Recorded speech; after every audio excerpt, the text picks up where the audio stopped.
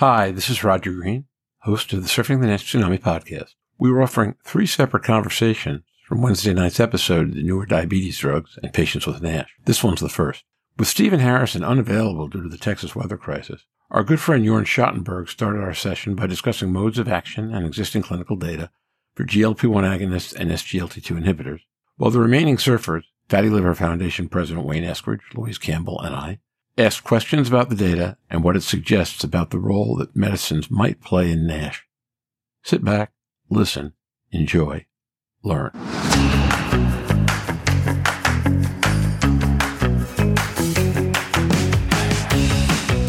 Drug developers, investors, researchers, and corporate executives wrestle weekly to understand what is happening in commercial development of NASH medications. Join hepatology researcher and key opinion leader Stephen Harrison, liver wellness advocate Louise Campbell, and forecasting and pricing guru Roger Green as they discuss the issues affecting the evolving NASH market from their own unique perspectives on the Surfing the NASH Tsunami podcast.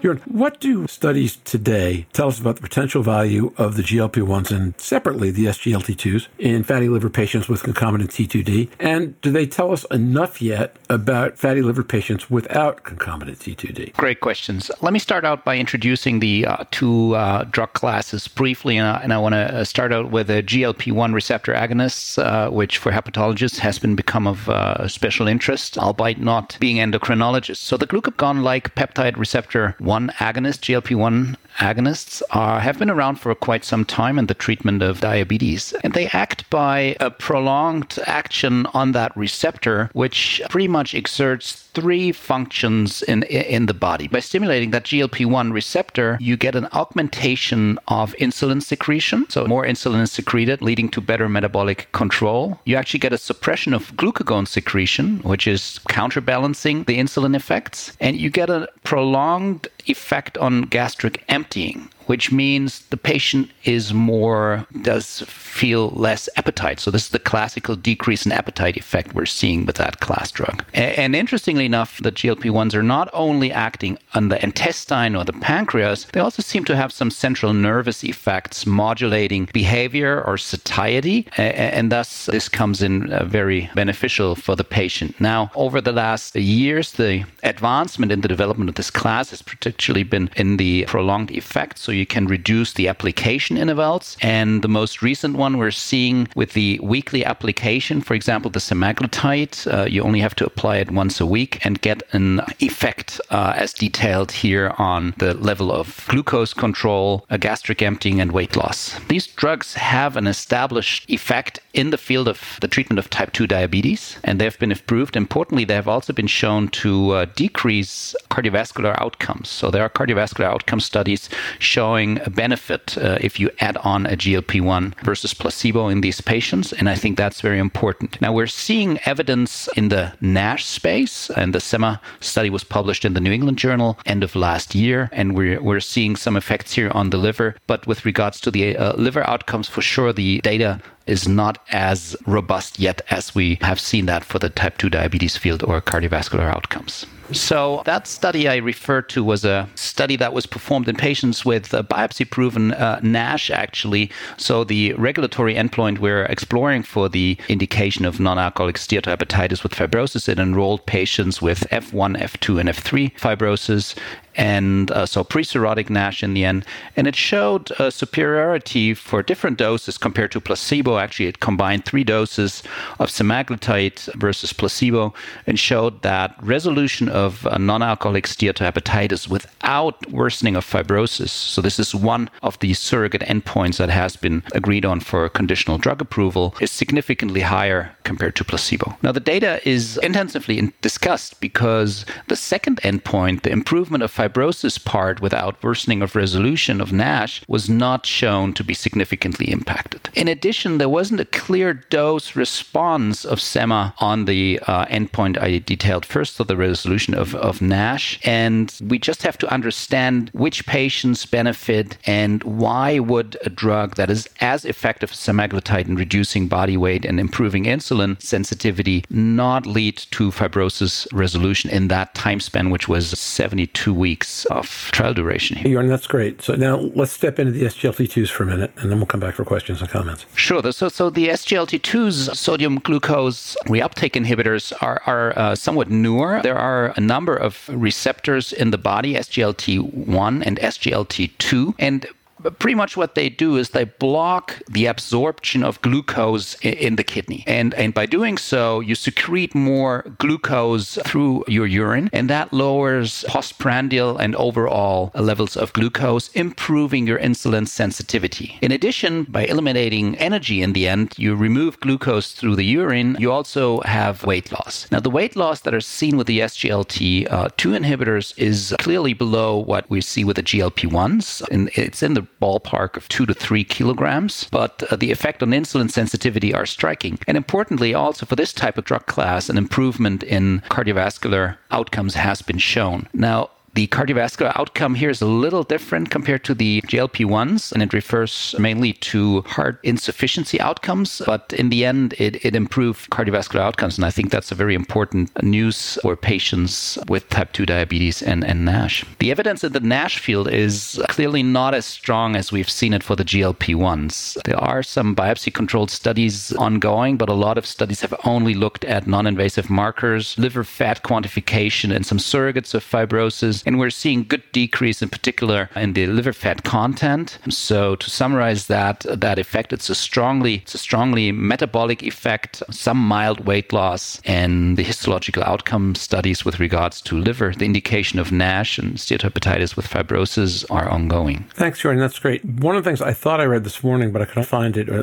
let's say only in one place, was that there may be in at least one of the SGLT2 studies, relative liver fat reduction of around 30% or slightly in excess of that on the average, which would be the benchmark number we tend to think of in terms of fibrosis reduction, if I've got that right. Yeah, that is right. And the effect is there based on those non-invasive markers. Still, for me, I view them mostly as anti-metabolic drugs at this point, or metabolically beneficial drugs with a strong effect on outcome, which is important for our patients. And we need to see more data with regards to the liver outcomes. Who else has a question for Jorn? One of the things that we worry about as patients, of course, is the side effects. The GLP-1, for example, has a lot of receptors in many places in the body, I think. Is that a particular concern, or is that something we should not be too worried about? The strongest side effect of GLP-1 relates to the effects on the gastric emptying and the nausea, and in particular in the early phase of the treatment, which is the reason why you slowly up-titrate that drug class. But that side effect relates to the effect in the end, and it's leading to the decrease in appetite, and it's leading to the early satiety these patients reports. So while it can be bothersome, it's part of the treatment effect we're seeing here. Now, other side effects you're mentioning, long-term effects, safety, pancreatitis risk. There have been in earlier reports some concerns related to thyroid disease, for example. I think it's important that you keep your drug vigilance high and monitor that data, but it's not a major concern according to what I see. In particular, the GLP-1 agonists have been around for some time, so there's a good evidence supporting a positive benefit-risk ratio for that drug class. If I was looking from the patient caring perspective, I think we've got one class of drugs that are injection and one class that are orals. Do you feel that affects people's uptake in which medication they're particularly prescribed, or the choice in the physician? So as a physician, I tend to think that an injectable is acceptable for a patient, even daily injections. That is bothersome. You have to handle the device, you have to think, you have to stab yourself and so on. But my physician's perspective was always, if the benefit is there, the patient is willing to take that. Very interesting for you to give the patient's perspective on that. Of course, it's easier to take a pill. Then we're talking about, do we achieve the same drug exposure? How about safety? Again, do we see more side effects? Now, for the GLP-1s and the semaglutide, this has actually been approved in the US by FDA. There's an oral semaglutide, and this is back to a daily dosing again. Now, this is fairly easy, and I think compared to an injectable, if you have the same effects, you have a clear benefit as a patient. It's just easier in the handling. Yeah, I think I agree with you. Having taught thousands of people to self-inject for interferon, I think it just takes time and the right opportunity for the person delivering their own injection. Certainly in the diabetes field, the opportunity to allow education and upskilling of diabetic nurses to be able to better assess from a liver perspective may be the strongest link that we've got an opportunity for, because a lot of this is now delivered in the community in primary care setting. So it allows us to be able to upskill knowledge in those locations. And I think those are opportunities that we get. Also, I would like to see a lot more real-world data using non-invasive modalities to see how these are actually benefiting patients, not only for the cardiovascular standpoint and chronic kidney disease, but also are we actually making a significant difference in the real world? But how many patients get assessed for liver disease prior to going on these medications? Most of the trials, when I looked up the trials, excluded liver disease. So it's very difficult to assess if they're using biomarkers to look for NASH or NAFLD. We know that a lot of these population don't show. So using more innovative techniques would be nice to be able to see that real world, not only the weight loss and the exercise and everything else we can basically inducing these patients. But I think what we are chasing is you add a drug and then we have to add more drugs for some of the side effects. And I think you then get a cornucopia of medications going in to treat the original condition. And that we need to look at. But the FDA were quite clear that they basically washed their hands of anything that was to do with lifestyle or modification to help patients. They were purely only interested in the medication at phase 3 or F3, F4 level, which these drugs work well in combination. There was a study published this week, I believe, the STEP 1 study, which was semaglutide in a normal population who are non-diabetic just for weight loss. And I think the results on that are fairly impressive, that with lifestyle intervention in both groups, it reduced body weight by nearly 15%, but 86% of those who received semaglutide attained at least 5% weight loss. But they weren't assessing any real liver markers. In a 68-week study was, for me, a loss of information that we could have got in those patients, but it was very, very encouraging in a lot of the outcome. We can get there, and it's nice to see it done in a group that's not got diabetes, although some of them had pre-diabetes. So I'd like to see more of that data come out as to reversal of those conditions and what was going on. That was really interesting results, and I published that in some of our peer groups. I was surprised that I got several messages from people who had dropped out of that trial as a result of problems with nausea, and they weren't happy with the experience. So I'm not sure what other things we might draw from that. It's a sample of just a few. So, but it was interesting that the only comments that I got from people that had been involved had to do with dropping out and having nausea issues. There were more people dropped out of the semaglutide arm, 7% versus 3.1%. The study was over 1,000 patients and participants, so it was a fairly large sample size. But there were a significant number of similar side effects in both groups, but there were more withdrawals. So it'd be interesting to see where that goes and how we can assess liver function on it. Yeah, it really was disappointing that there wasn't a look at liver function in that, because it's such a logical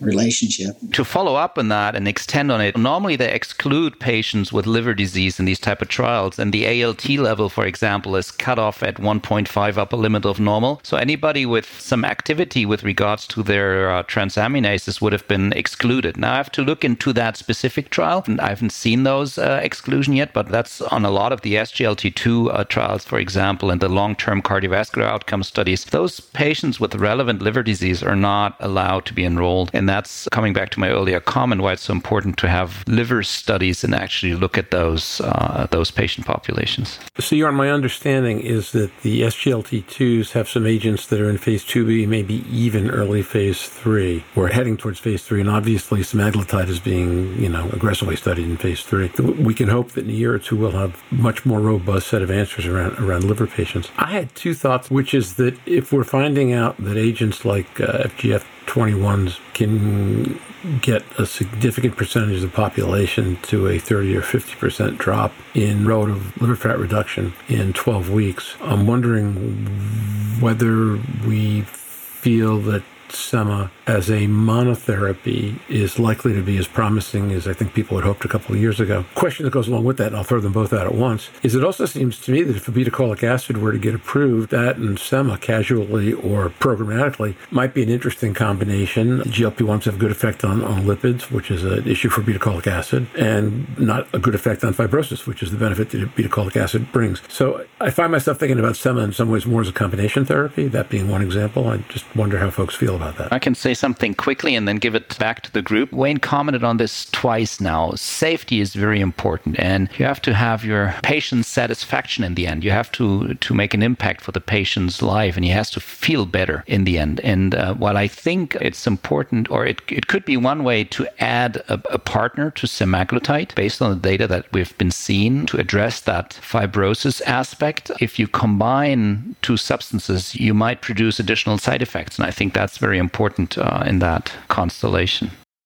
We hope you have enjoyed this conversation. We are releasing 2 more conversations from this episode, and we will release our next full episode on Wednesday, February 25th. I hope you'll join us then. Until then, stay safe. If you're in the polar vortex zone, stay warm, and see you on the podcast. Bye-bye now. You've been listening to the Surfing the Nash Tsunami podcast. Have any questions for the surfers? You can send them to surfingnash.com, and we will answer on the podcast or the website. Thanks for listening. See you next week on the podcast.